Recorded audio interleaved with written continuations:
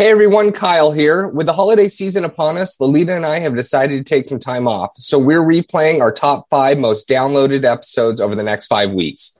We'll start airing new episodes again in the beginning of 2022. Lolita and I wish all of you a very happy holiday season, and we hope you enjoy catching up on these top episodes.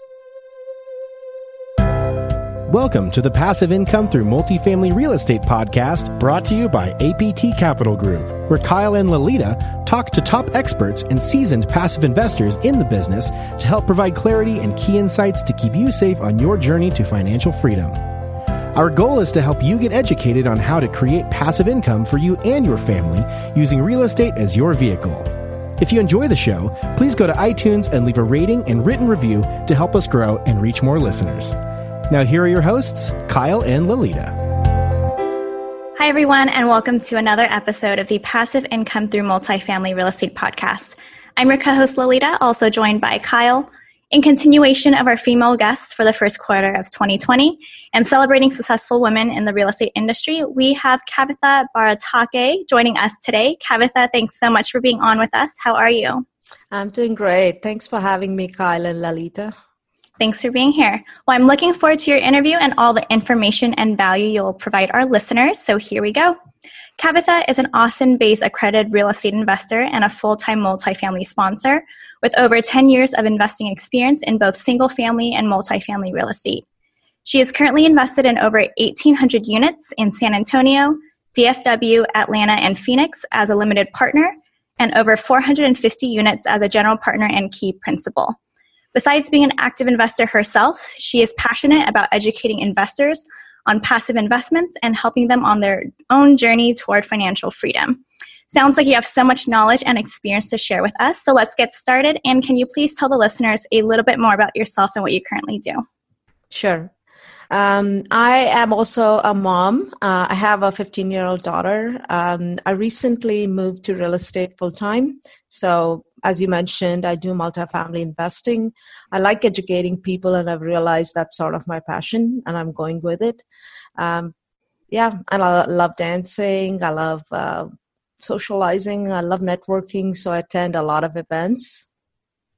Perfect. Thanks for that. Well, today we're going to talk mainly from a passive perspective, but we might get into the active side as well. So first question I have is just there's so many deals out there right now because, multifamily syndication is a hot asset class. And with so many sponsors coming in as a passive investor, people are seeing more and more deals out there. How are you vetting those deals and deciding which sponsor to go with when maybe you have, 5 really good relationships with sponsors and all of them have a deal at the same time? Sure. I think for me, the sponsor is obviously really important. I do have a few sponsors that I work closely with and I trust.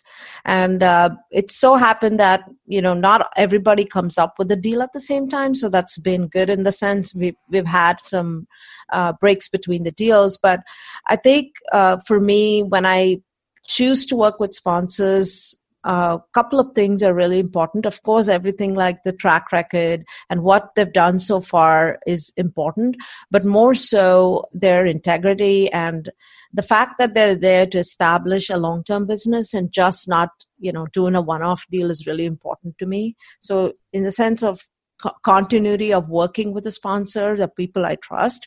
So I think I've built up a good number of sponsors, connections with a good number of sponsors now that I continue to work with them on multiple deals. How do you go about building those relationships and really testing their integrity? Because that's something that's very difficult to do, especially if you're only meeting them for, a month or two. Right.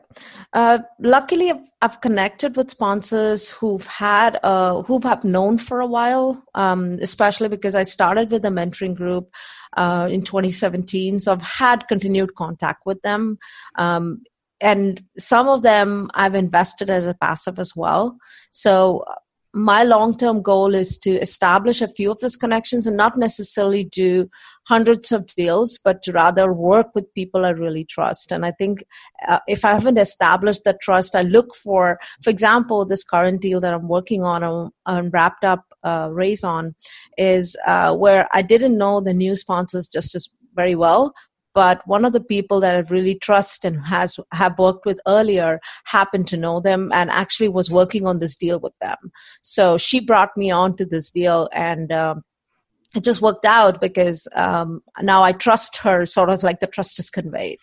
Yeah. Okay. So when you're first kind of taking a look at a deal, how far are you getting into the market and the neighborhood of the property that you're considering investing in?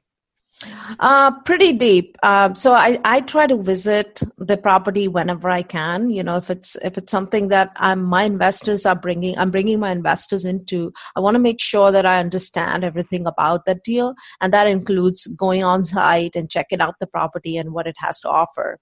I also, before I even get up there, I look at, of course, the underwriting and the numbers and make sure that all of that lines up. But I also get into Google data, Google Maps, and look at what's around there, because the one thing I've realized is the market might be good, the sub-market might be really good too, but sometimes from street to street things can change. So zip codes don't really get that essence or convey the essence of what the deal is about, because I've invested in San Antonio. I own homes there. I realized every street things differ from street to street, right? So it's really important for me to know what I'm dealing with as far as the location of the property is concerned, because I think that's one of the big predictors of success, besides, of course, the sponsor themselves. So I'll use the city data and Google data and whatever else I can find and look at the retail around the place, but there's no substitute for actually visiting the property. And the last deal I did, I actually had some of my investors join me there as well and walk through the property, which was really nice. Yeah, I couldn't agree more. I mean, even if there's a Starbucks a block away, that may be a good signal, but if it's on the wrong street, you're not going to know unless you're walking down that street and really taking a look at that market by driving it. So I completely agree there. What are some of the things that you look for when you are kind of driving on the Google Maps as far as retail and things like that? Just like you said, what's around, what is it? Is it Starbucks or is there a Walmart? I mean, it's fine if it's a Class C area, but right now I'm kind of looking at a Class B or better. So I'm looking at retail stores in and around like a 1 mile radius or 2 mile radius that support that kind of population and demographic. Maybe it's a Walmart or maybe it's an H-E-B in Texas here, because again, these people do a lot of research before they put a retail store there, right? So why not capitalize on that research and know what market you're getting into? Yeah, 100%. Leverage the experience of others, right? Not just yourself. Perfect.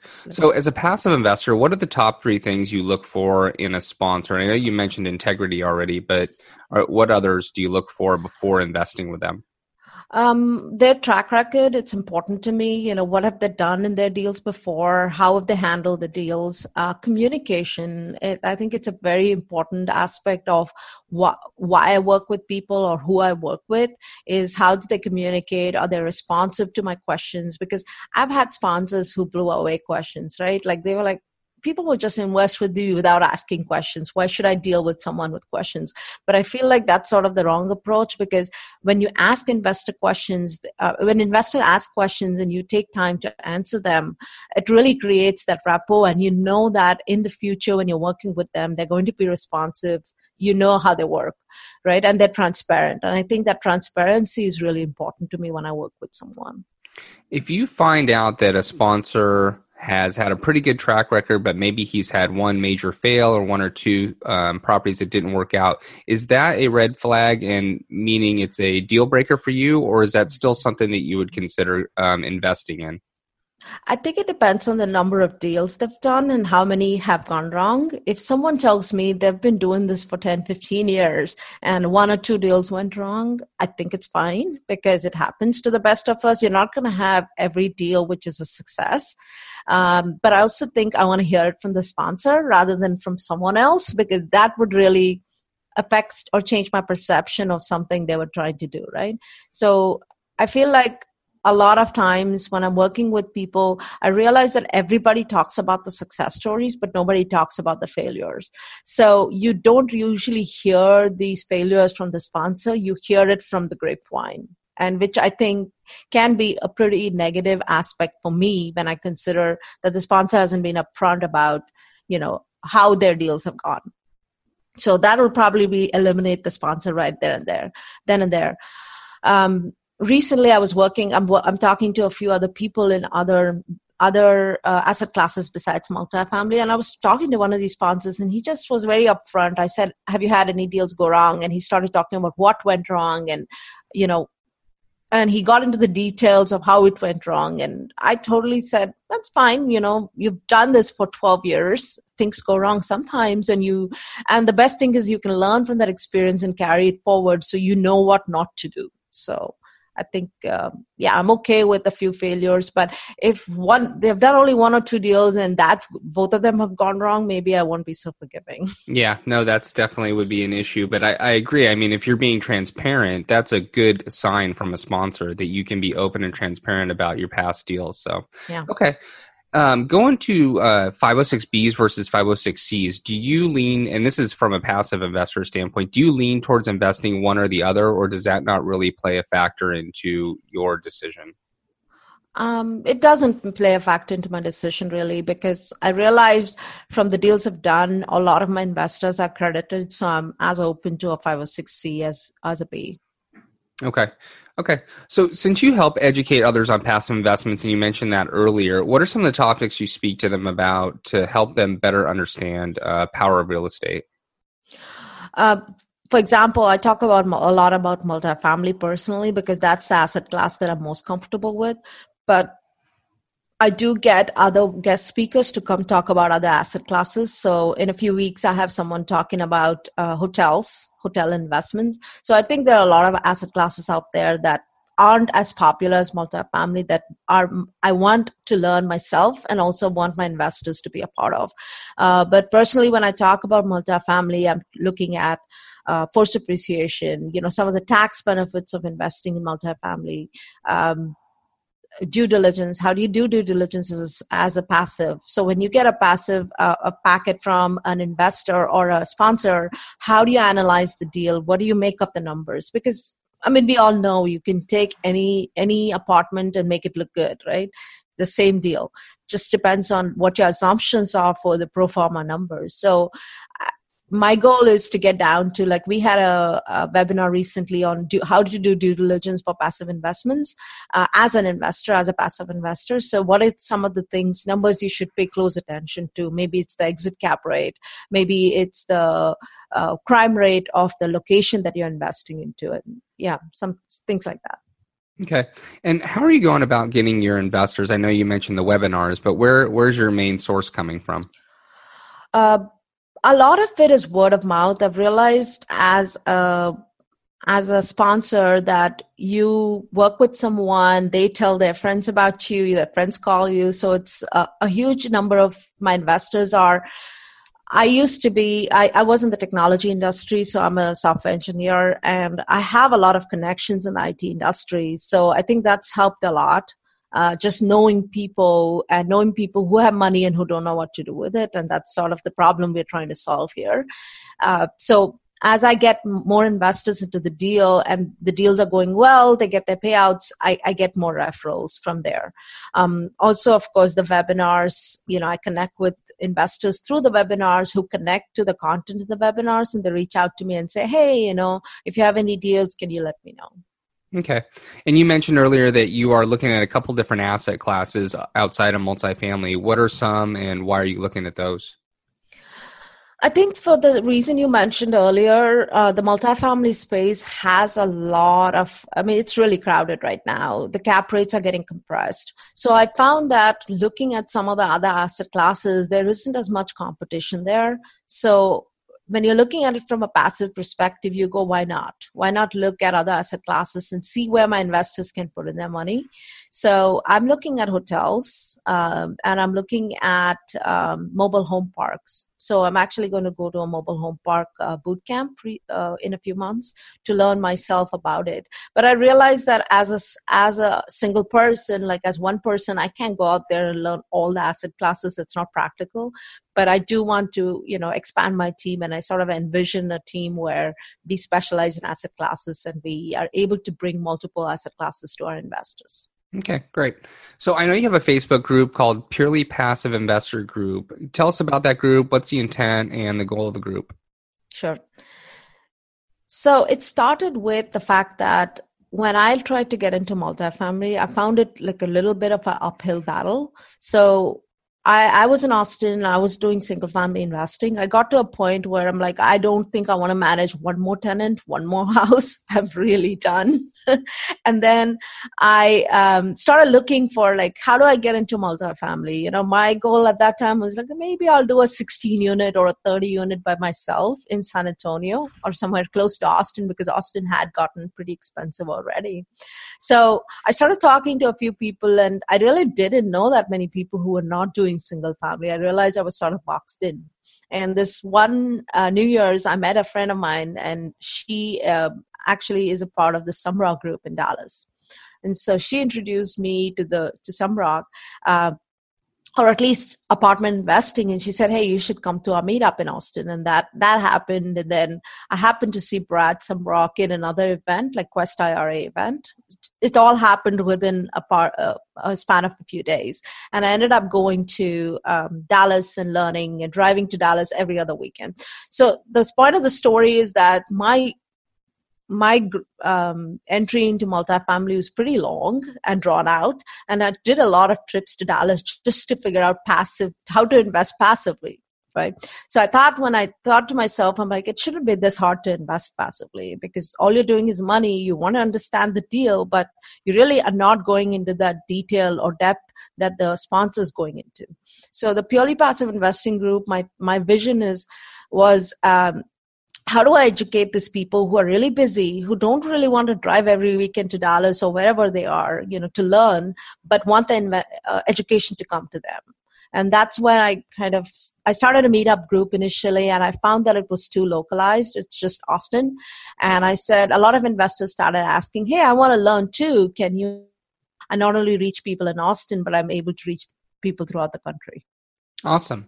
So you mentioned earlier that multifamily is definitely overheated, which I agree with, but where do you see the performance of multifamily over the next 5 or 10 years? We all know, and we've been waiting for a few years for a downturn. So I do see a downturn. It's sort of inevitable, and we are starting to see the softening happening in the market, especially in single families. I'm starting to see it in Austin. So I do feel there's a downturn, which is inevitable, but multifamily is also, I think if your location's good, if you are invested in a good location, you can tide over any downturns.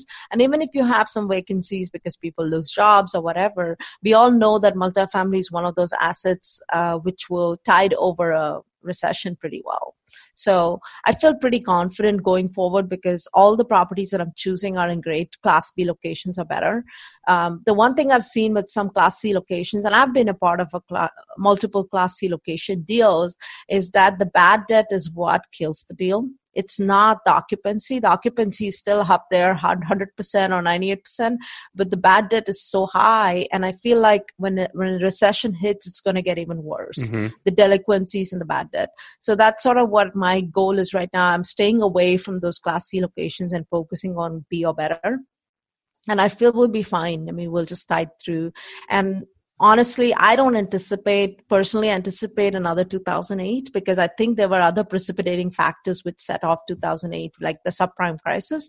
So I anticipate that we will have a downturn, but I don't think real estate is going to see that magnitude of that 2008 was. Yep, agreed. Perfect. Lalita is going to take us into our final 5 questions. Are you ready? Yeah.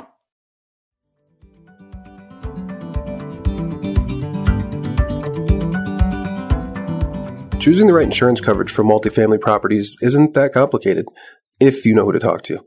At the Garzella Group, we're uniquely qualified to help you navigate the range of policy choices you have, and we're committed to saving you 30% in the process.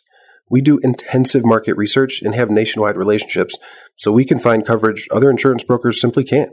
We should talk. Go to quotenow.biz, and we'll start the conversation.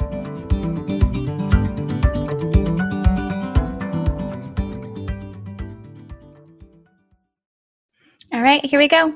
What advice would you give to women out there looking to get started in real estate investing? Okay, let's start here. So one of the things is perceptions that I've had to deal with, because the minute you tell people, hey, I'm a real estate investor, they're looking at you a realtor, right? And I'm like, no, I'm not a realtor. Mm-hmm. But that's okay. I mean, it's fine. It's a perception thing. And I came from a tech background where I always had that. Like I was knee deep into coding and, technical stuff, and people would ask me if I was from marketing and sales every time I went to a technical conference. So that's a perception issue, and I realize it's there as much in real estate as it is in technology. So I think that's one thing you just have to, for the lack of a better word, suck it up to, and know that there will be a perception which is not necessarily favorable for you as an investor, especially when you start sponsoring and start leading people to invest in apartments or something big, right? I think the other thing is figure out what your strengths are, what you bring to the table, because apartments or any large multifamily investment or any large asset class investment is not a one-man show, right? I've seen a lot of people, and I've done this myself, I'm guilty of this, where I just wanted to underwrite, I wanted to do the deal, I wanted to do everything myself. And that was sort of a non-starter, because the more I tried to underwrite and get in touch with the brokers and do all of that stuff, I wasn't really getting anywhere. I was sort of spinning my wheels. This is a team sport, and take advantage of a team, build a good team, build a strong team that'll help you. The team which has experience and will bring that to you and give you credibility when you don't have it, right? Initially we all start with zero credibility. So how do you build that credibility? I think it's also important to brand yourself where people look at you and go, oh, that's a real estate lady, not necessarily you're a realtor, but you're a real estate investor. And that's a brand that you should build way before you ask people for money or get into any of that, right? So, unknowingly, I had built that brand because I've been posting about real estate for the last 10 years. Although I never asked people for money, I was doing my own deals, right? Like I was doing single family deals, smaller multifamily deals for a while. So I think it's important to get that brand out there, like brand yourself as that real estate person or the go-to real estate person that your friends look up to and say, hey, we should ask her about real estate. And that's a really good place to be. But more importantly, let's say you're not a people person, you don't want to do that as part of it. Figure out what you're good in and where you can bring, what you can bring to the table when you partner with people. Attend a lot of events if you can, network with people, because that's the only way you'll get out there. And definitely find a mentor, someone who'll sort of lead you to the water and help you there. Awesome. All really good advice. What is the one tool you use in real estate investing that you cannot do without? Probably the underwriting sheets. I don't think I could do without those. But to be honest, for the raising the capital, my investors are my lifeblood. So my CRM, how I connect with my investors, mail to them and connect with them. So that's pretty important too. Great. Can you tell us a story about your biggest mistake in real estate investing and the main takeaway for our listeners? Sure. I'd start with, I've been lucky, I think, with real estate investing as far as my own ventures go, where I invested in single family and smaller multifamily. I think the market was really forgiving, right? You couldn't do anything wrong because if you put your money anywhere, you made money the last 10 years. But I think going forward is where we'll really know the good sponsors and the bad from the bad sponsors, because the location will start to matter more. The deal will start to matter more. I incidentally invested in a couple of, in a deal 2 years ago, and you'd consider that the last 2 years have been pretty favorable. But the location was not great. And what I learned from that experience is that I shouldn't invest with someone because I feel obligated. I hate to say it, but I did that because I felt like, oh, I know this person really well. I should invest with them, and they need some more money. And I had some money as a passive then. So I just invested with them without doing my due diligence. So I think the biggest mistake you can make is put your money into an investment that you haven't taken time to understand. Yeah. What is it that you need to do now to grow your life to the next level? So I recently, a few months ago, went from full-time technology and part-time real estate to full-time real estate. So it's been a huge change for me, and I didn't realize how big a change it would be. And Kyle, I think you've done this recently. You're used to that structure of 9 to 5, and you know what to expect. And I'm doing real estate after hours or weekends or whenever, but still I felt like I had that structure of a job around me, and then I lost it. So I think discipline and just being accountable to myself has been a challenge, and I'm really working on being disciplined, consistent, and accountable. And one of the things was this whole miracle morning routine that I really needed to establish that morning discipline, a morning routine to get my day started. That's sort of my biggest challenge right now. And I see myself, if I get those 3 things, like my mindset, being disciplined, and being consistent in my efforts, I feel like I can get to my goals, no problems. That is awesome. And finally, Kavitha, where can people find out more about you? I have a Facebook group called Purely Passive Investor Group. They can definitely reach out there. My website is cherrystreetinvestments.com. And I'm also available if anyone needs to email me. It's Kavitha, Kavitha, at cherrystreetinvestments.com. Awesome. Well, thank you so much for sharing your journey with us. I'll be sure to look out for your Facebook group and can't wait to follow you in your future accomplishments. Thanks, Lalita. Thanks for being on. Thanks, Great Kavitha. talking to you both. Take care. Thanks for listening. If you enjoyed the show, please go to iTunes and leave a rating and written review to help us grow and reach more listeners. You can also go to the Passive Income Through Multifamily Real Estate group on Facebook so you can connect with Kyle and Lalita and ask your questions that you want them to answer on the show. Subscribe too so that you can get the latest episodes. Lastly, to stay updated, head on over to aptcapitalgroup.com and sign up for the newsletter. If you're interested in partnering with Kyle and Lalita, sign up on the Contact Us page so you can talk to them directly. Thanks again for joining us. Be sure to tune in next week for another episode.